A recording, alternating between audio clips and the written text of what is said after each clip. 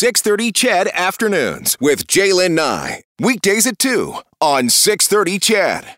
As you've heard throughout the day, China is accusing the United States of violating the Olympic spirit by announcing an American diplomatic boycott of February's Beijing Winter Games because of human rights concerns. We don't know yet if Ottawa is going to follow Washington's lead and keep our diplomats out of China for the Olympics. We do know that when the Prime Minister met with U.S. President Joe Biden at the White House last month, Biden shared he was thinking about doing this and now has said that he was going to have the diplomatic boycott. But Trudeau stopped short of suggesting what our country would do. But he made it clear that he would also be asking for a way to rebuke China without forcing Canadian athletes to sacrifice a shot at Olympic medals. A Chinese foreign ministry spokesperson earlier this week, yesterday, said no one cares if politicians come to the Beijing Winter Olympics or not. So I'm curious to know, as we head into this conversation with our first guest, what you think. What is your thoughts? Should Canada do a diplomatic boycott, join the U.S. and a couple of other countries in not sending diplomats to the Chinese Olympics, to the Olympics in China? Should we do a total boycott? Don't send athletes as well? Or do you really give two hoots? Maybe you don't care at all. Let me know at 780-496-0063. Would love to hear what you think that this country should do. Our first guest this afternoon was the president of the Canadian Paralympic Committee for 16 years, was elected to the International Olympic Committee in 2000. Dr. Bob Stedward, welcome back to the show. Thanks, Jaylen. Your initial thoughts about this American diplomatic boycott and the potential of a Canadian one. What goes through your mind when you've been hearing about this? Well, I suppose it goes back to some of the activities that happened back in 40 years ago with the boycott that happened in Russia, but then it was the entire team.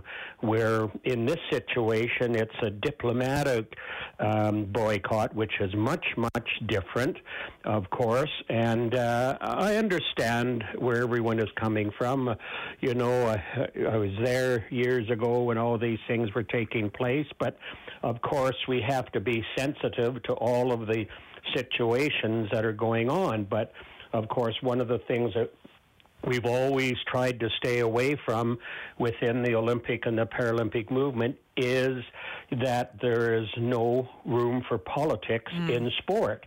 What happens outside of that in the political realm, that's up to the politicians to work out between them. So is there a better way, or what would be a better way to make the point that they're trying to make than this diplomatic boycott? Or, is that something that you'd be comfortable talking about?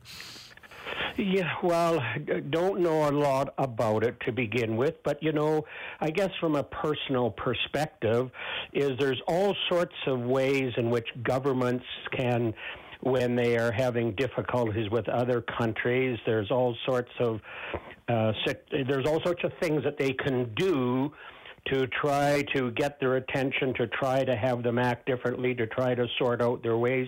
But I don't think they should use sport, the Olympics and the Paralympics, and any world championships. They shouldn't use sport as grandstanding isn't the right term to use, but they shouldn't be using that for their own advantageous situations. Dr. Bob Stedward joining me this afternoon. The Prime Minister, Justin Trudeau, saying he would look for a way to rebuke China without forcing Canadian athletes to sacrifice a shot at Olympic medals. Take us back to 1980 and the impact on the athletes at that time. What does even just the talk of what's going on right now, what impact would that have on the athletes? And I know that of people who were part of that, or athletes who didn't go to the 1980 Olympics because of the boycott. What was the fallout from that? Right.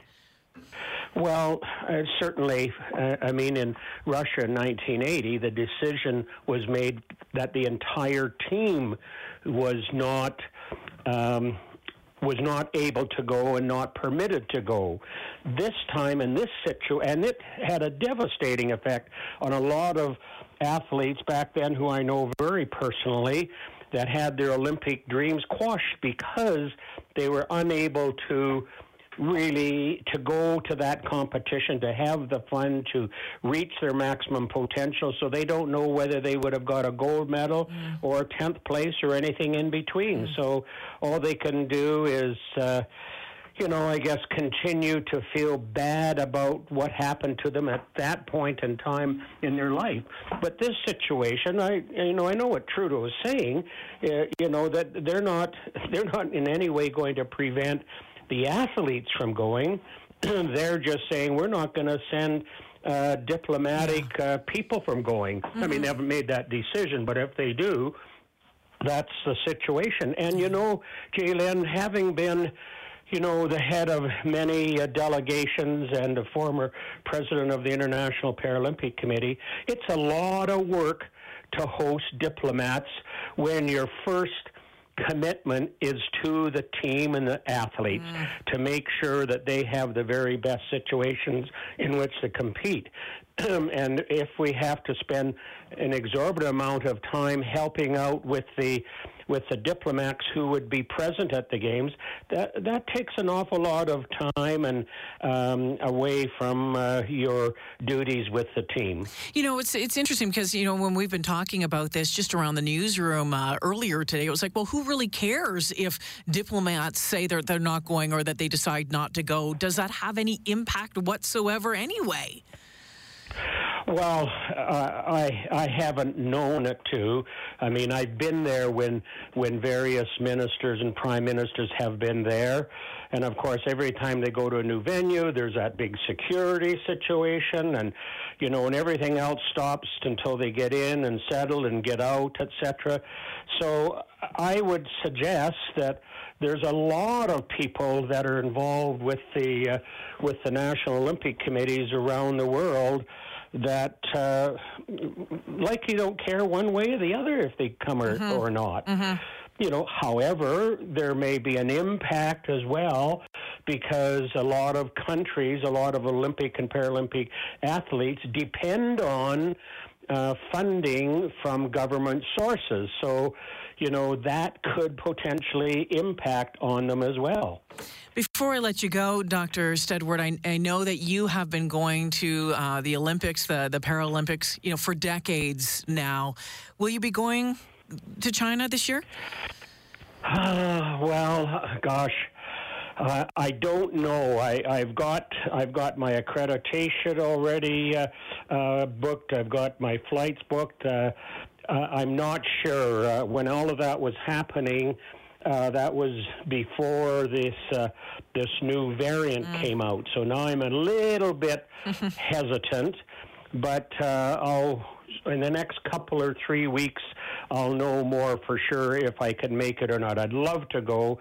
I do have a very close friend in China who I'd love to visit, but again, I have to think of my own personal health and safety and everything else. So it's up in the air right now, but right now the plans are that I will be going. Dr. Stedward, always appreciate you making time for me and for 6:30 CHED Afternoons. Let's talk again soon, okay? Thank you very much, Jalen. It's always a pleasure to speak with you. And Dr. Bob Stedward joining me this afternoon. He was the president of the Canadian Paralympic Committee for 16 years, was elected to the International Olympic Committee in 2000. Edmonton's Bob Stedward has been going to the Olympics since the late 60s. And, so the conversation that is swirling about and the debate that is swirling about right now, front and center for him as well. So the question for you this afternoon: what do you think Canada should do? Should it follow the U.S.'s lead and do a diplomatic boycott? Should we do a full boycott of the Beijing Olympics?